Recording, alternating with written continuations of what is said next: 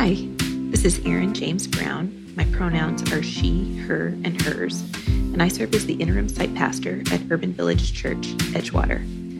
Urban Village Church does bold, inclusive, and relevant ministry for people who were traumatized by church, people who feel over-churched, and even the non-churched folks.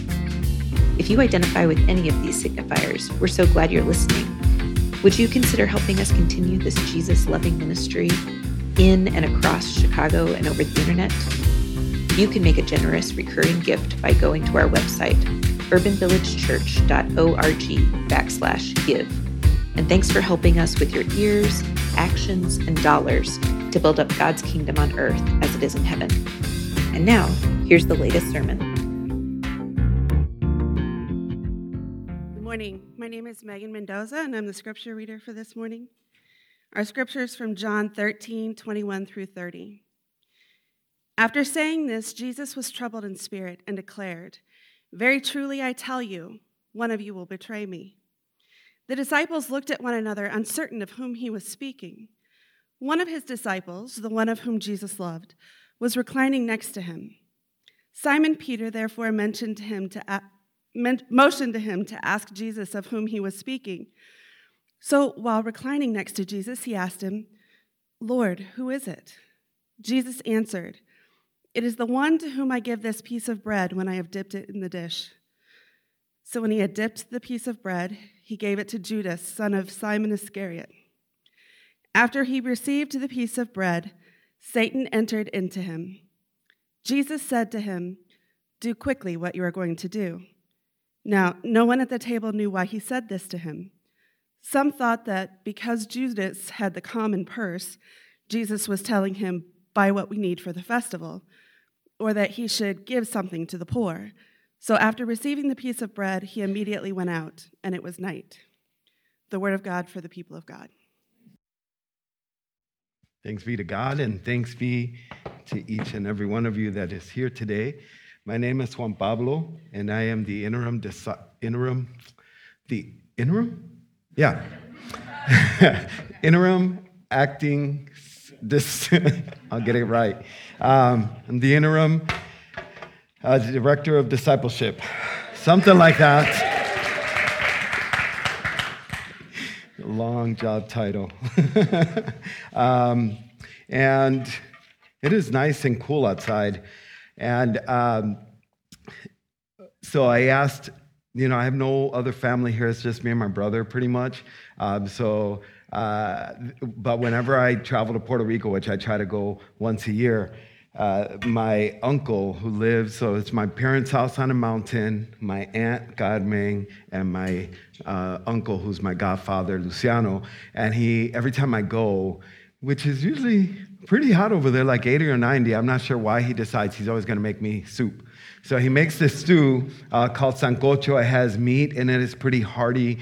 It has plantains and yuca and a lot of spices. And he gets some firewood and he cooks this outside, not even in his kitchen. He makes a big production of it. And also invites a lot of people over. And throws a little party, and he did that in January when I went last time. And so I called my mom, and I'm like, "Hey, what's that recipe for sancocho?" And she started saying, and I said, "Oh, forget it. I just made chicken noodle soup from a can," because it was a lot of work. But it was, I think, my uncle's way of saying that he loves me, and every time, it's not words I've ever heard from him, but this sancocho, this soup that he makes, is a way for him to celebrate me and show love for me.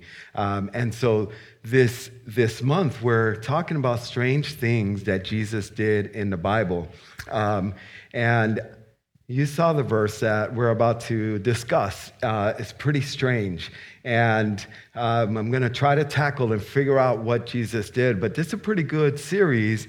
It's kind of like reading your favorite novel and going back to places and figuring out those secret messages that might be embedded in the pages of this book. And so today we're going to talk about the dipping of the bread that Jesus did. Would you pray with me?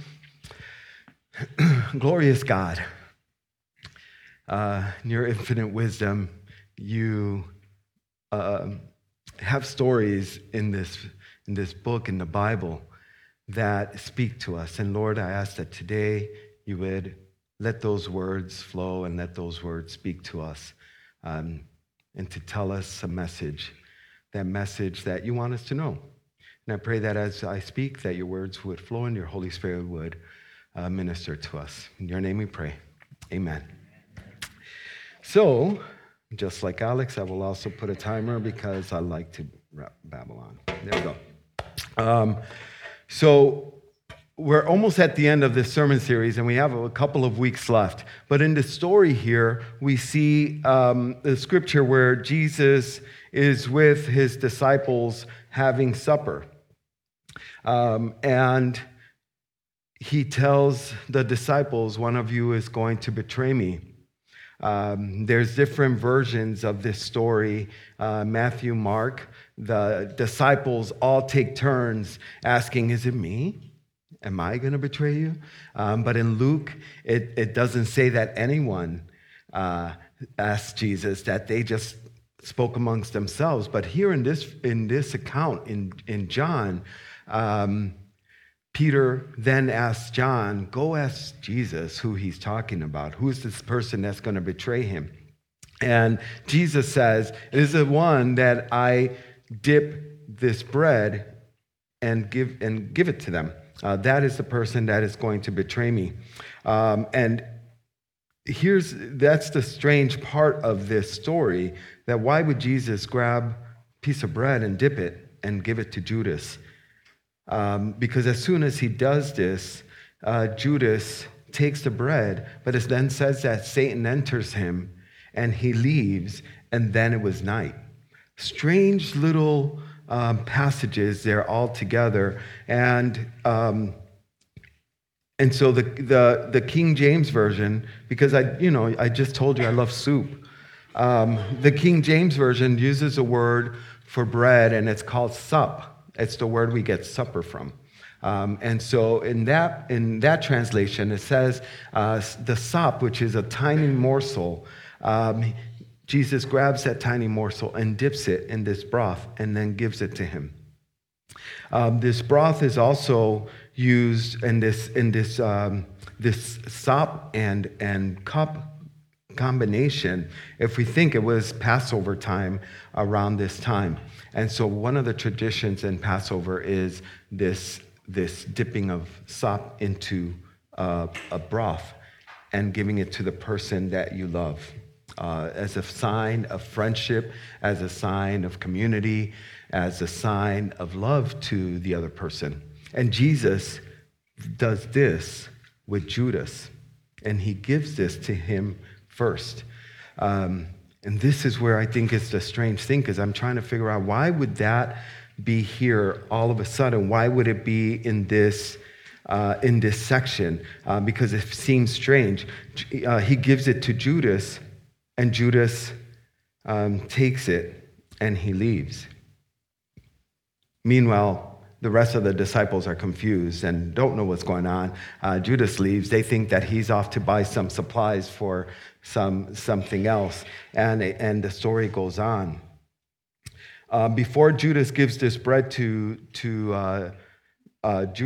Judas, before Jesus gives the bread to Judas, he does a couple of things. And so we're going to look at what Jesus does before this and what Jesus does after this. And I think in reading those two sections, then this middle part is going to try to make sense, or at least it did to me. So right before this whole episode happens, Jesus is at the table with the disciples, and they're about to have supper.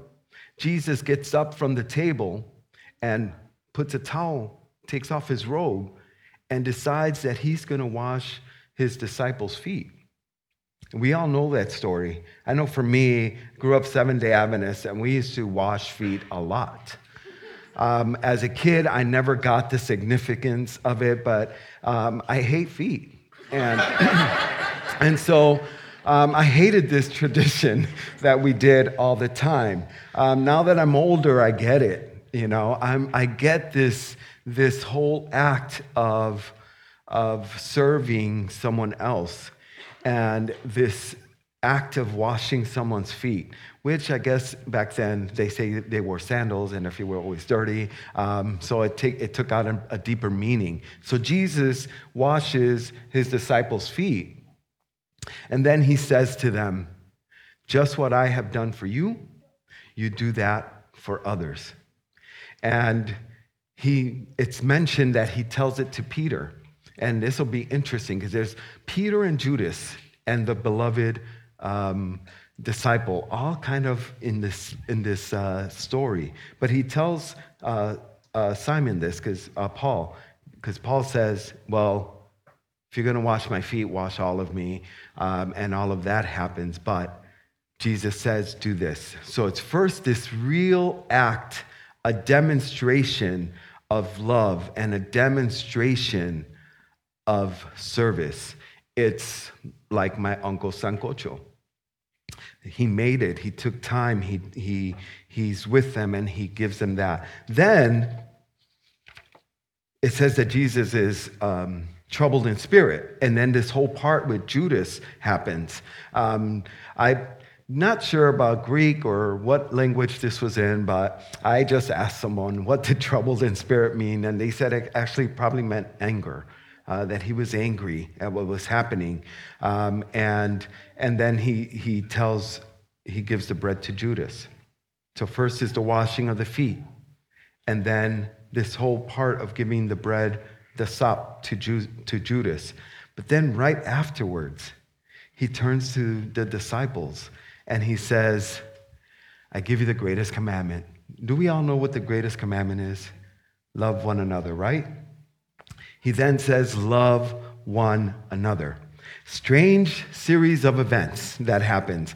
First is service, then this part of betrayal, and then this commandment that he gives them of love. And he gives them a new commandment. This is it. I give you a new commandment that you love one another just as I have loved you. You should also love one another. By this, everyone will know that you're my disciples, if you have love for one another. And so for me, this, I've been the interim director of discipleship for about a year.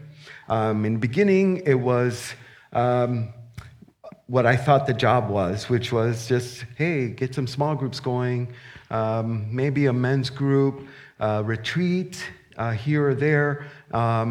And that is our expression of discipleship here at Urban Village Church. And that was just my thought of what that was. But if I start looking at what the structure of discipleship that Jesus is modeling here, it looks a little different. Because Jesus begins with this demonstration of love, of washing the feet. This is his act of fullness, living into who he really was, who Jesus was and who he came to be, and living out what he was meant to be and do here on earth, even though and even unto death that it led him out to. But then there's like this sandwich that happens. He does this demonstration, and let's look in the middle of this sandwich. There's some ham. I love to talk about food. There's some ham. These two parts of discipleship that are shown here. One is this possibility of community grounded in love and grounded in service to each other. This community that Jesus offers to Judas by telling him and by showing him, you are loved. I love you. Here is the sop and the broth. And he offers that to Judas. But then the Munster cheese right after that, in the center of this sandwich of discipleship, is there's going to sometimes be betrayal within this community. And what happens then? And then finally, the other bread is this commandment to love each other. And so there it is. And I'm like, discipleship, pretty simple, right? Demonstration of love, a community that grows together, that loves each other. although there might be some bad parts in it sometimes. And then a commandment of doing everything that we do for each other and for others in love. And I didn't always get this because, I've shared with you before, it's been a long journey.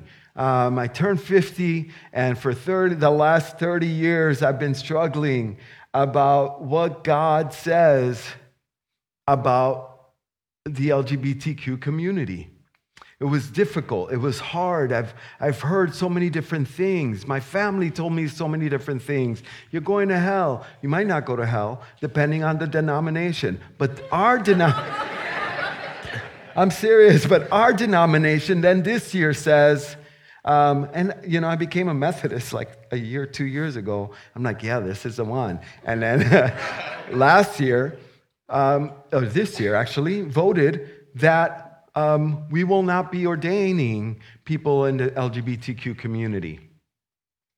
This caused me not a lot of pain because, I started seminary. I'm like, I'm going to get ordained. Oh, wait, I'm not going to get ordained. Maybe I'll get ordained. I'm not sure if I'll get ordained. But the whole time of me trying to figure these things out and trying to understand where it is that God wants from me, what my calling is, what is the purpose of us, what is our purpose in life, what is our purpose at Urban Village Church. But Jesus gives us a really good model here of who we are and what we should do for each other. And so as the year went on and the news happened and we get it, people are angry, people are burning up. Some people left the denomination. Some decided they were no longer going to seek ordination. They left. They were angry and sad, and there was others that were trying to hold on. And so I said, let me listen in. Let me just sit and listen and figure out with this together with our community. And so we did a few things. We said, well, let there be brunch.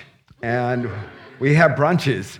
It was like, hey, you want to come and eat? We're going to have a brunch. We did a brunch for people in their 30s. We did Pentecost Sunday brunch with the over 40s, which was a nice group of people, and the under 40, which is a large group of people. That's okay. And we Skyped each other in, and we ate, and then we celebrated Pentecost together in a small liturgy.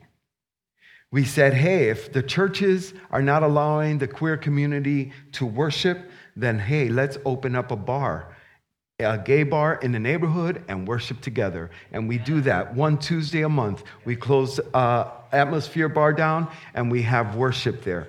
And it's for queer people, allies, whoever wants to be. But we said, hey, let's do this. This is something that came out from the voices of our own community wanting to grow together.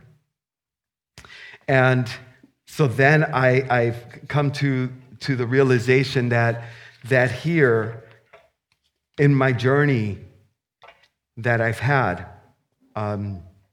just like Judas, there was a moment that I just didn't like what was happening, and I couldn't worship and I couldn't serve as my true self.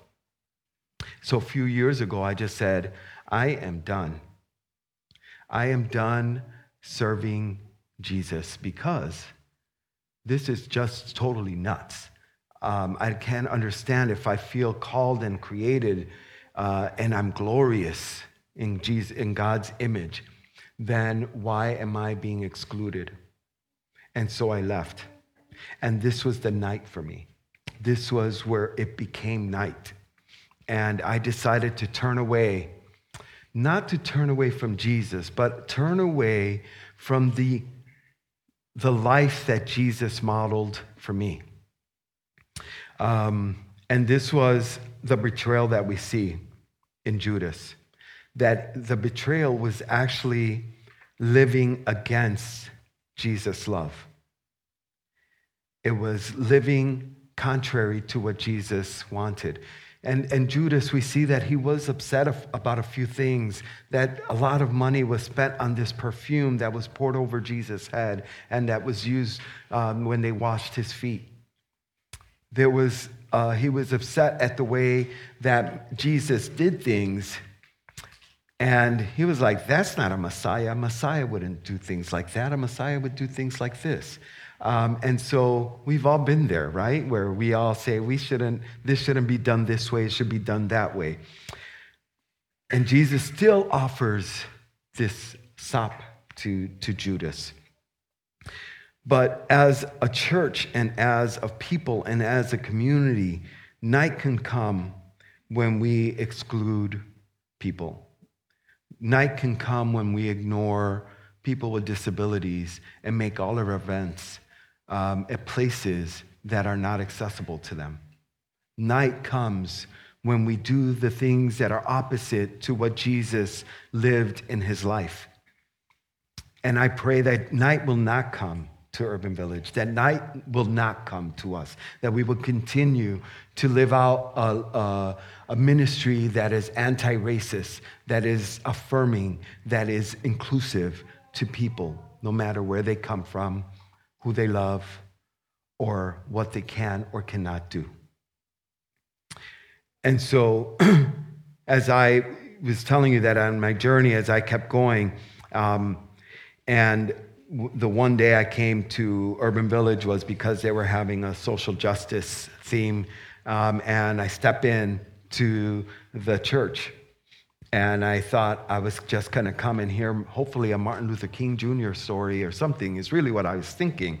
But instead, I sit there and I look around, and the worship team seems queer. And we're doing the passing of the peace, and I turn around.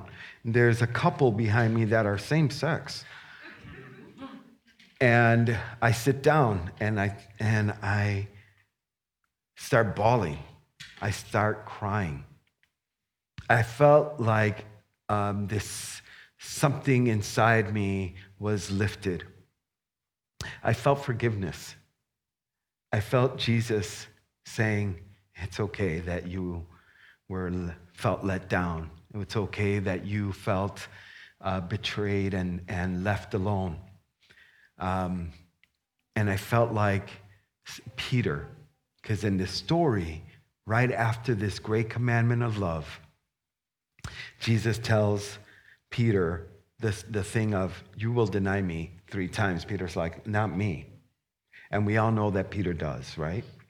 And so here, just like Peter sees Jesus at the beach, later on, after he resurrects, I found myself on the one stage, a chair in the audience, at that same spot. That Jesus asking me, do you love me?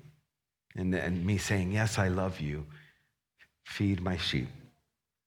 And Jesus says this simple phrase at the end of it all to Peter, and I think he tells to us, even when we feel that we've betrayed and we're angry at things, and we turn away from that life that Jesus has taught us to live in service and in love. Follow me. And this is where I think explains the strange thing of the sop and the soup and this broth. And so if we stumble along the way, there's forgiveness. If we feel that sometimes we're angered or we don't see things the same way, there's forgiveness. In Jesus, there's forgiveness. But we have to serve others in love, and we have to serve each other in love and demonstrate that. Amen? Let me pray. Lord Jesus, we thank you for a great example of love and demonstrating love to others. God, our journeys are all different. Our journeys are all magnificent in the twists and turns that life takes us on. But we ask that you would guide us along the way, that you would give us comfort in the times we feel that we can't carry on. That you would give us strength, that your Spirit would lead us. That as a community, we would continue to seek ways to love more. That we would find ways to include people more. Forgive us if we have looked away and we have ignored people's voices.